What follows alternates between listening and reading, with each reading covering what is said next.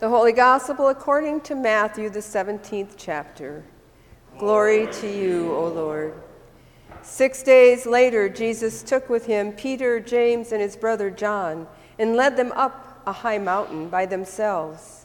And he was transfigured before them, and his face shone like the sun, and his clothes became dazzling white. Suddenly there appeared to them Moses and Elijah, talking with him. Then Peter said to Jesus, "Lord, it is good to be here. If you wish, I can make 3 dwelling places here, one for you, one for Moses, and one for Elijah." While he was still speaking, suddenly a bright cloud overshadowed them, and from the cloud a voice said, "This is my Son, the Beloved. With him I am well pleased. Listen to him." When the disciples heard this, they fell to the ground and were overcome with fear. And when they looked up, but Jesus came and touched them, saying, "Get up and do not be afraid." And when they looked up, they saw no one except Jesus himself alone. As they were coming down the mountain, Jesus ordered them, "Tell no one about the vision until the Son of Man has been raised from the dead." The gospel of our Lord. Praise to you, O Christ. You may be seated. So here we are. The last Sunday before the season of Lent. Jesus has chosen his disciples. They have been traveling together. They have seen Jesus perform miracles, and he has taught them many things. And then he revealed to them that he is going to die at the hands of the religious leaders, and on the 3rd day be raised again. Well, you can imagine how confusing that must have been to the disciples.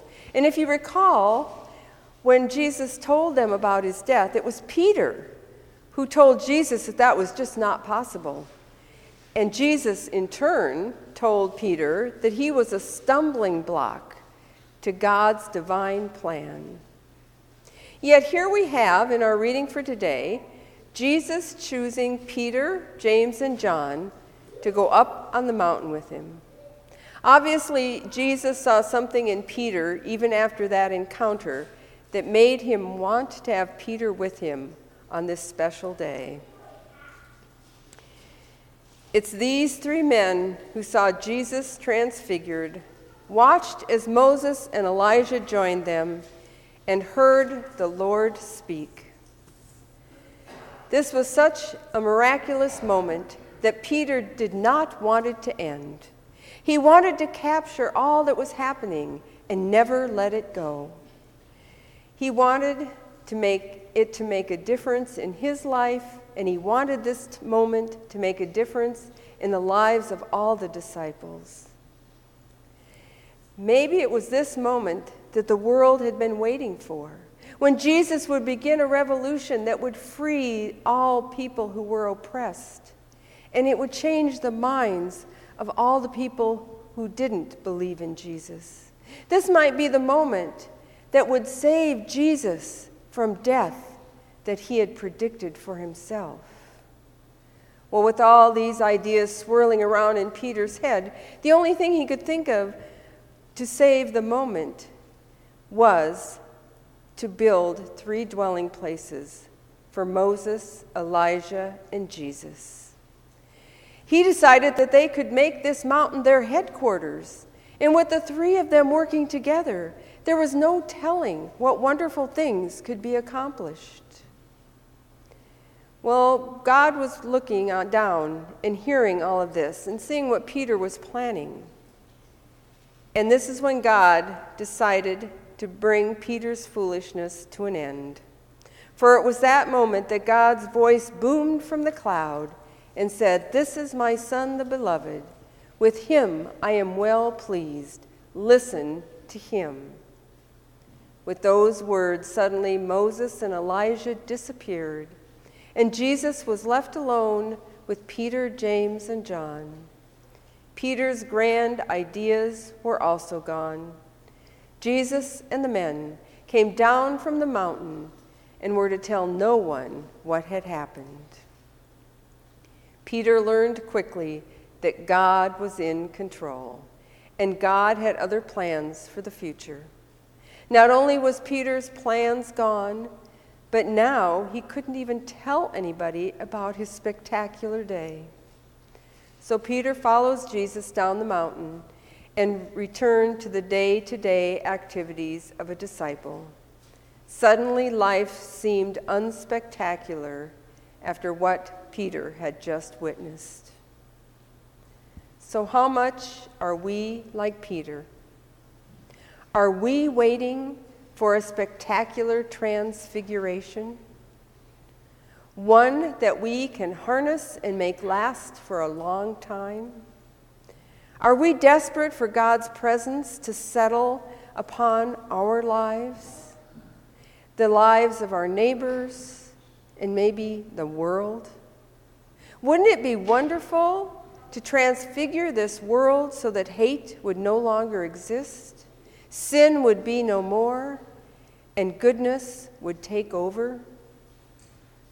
Well, it would be good, but unfortunately, transfiguration is not an escape from our earthly life.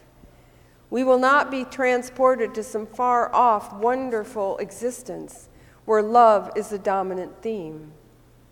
Just like the transfiguration took the disciples back to the life they were living, it does the same for us. We are not to leave the familiar. We are to look for the ways God is transfiguring our ordinary lives. On this Sunday, Transfiguration calls us to return to our communities and our lives with renewed patience as we watch for God and the ways that God will light up the ordinary. Transfiguration is not an escape. Transfiguration is watching the ordinary changes in us, and we know that God is in our midst.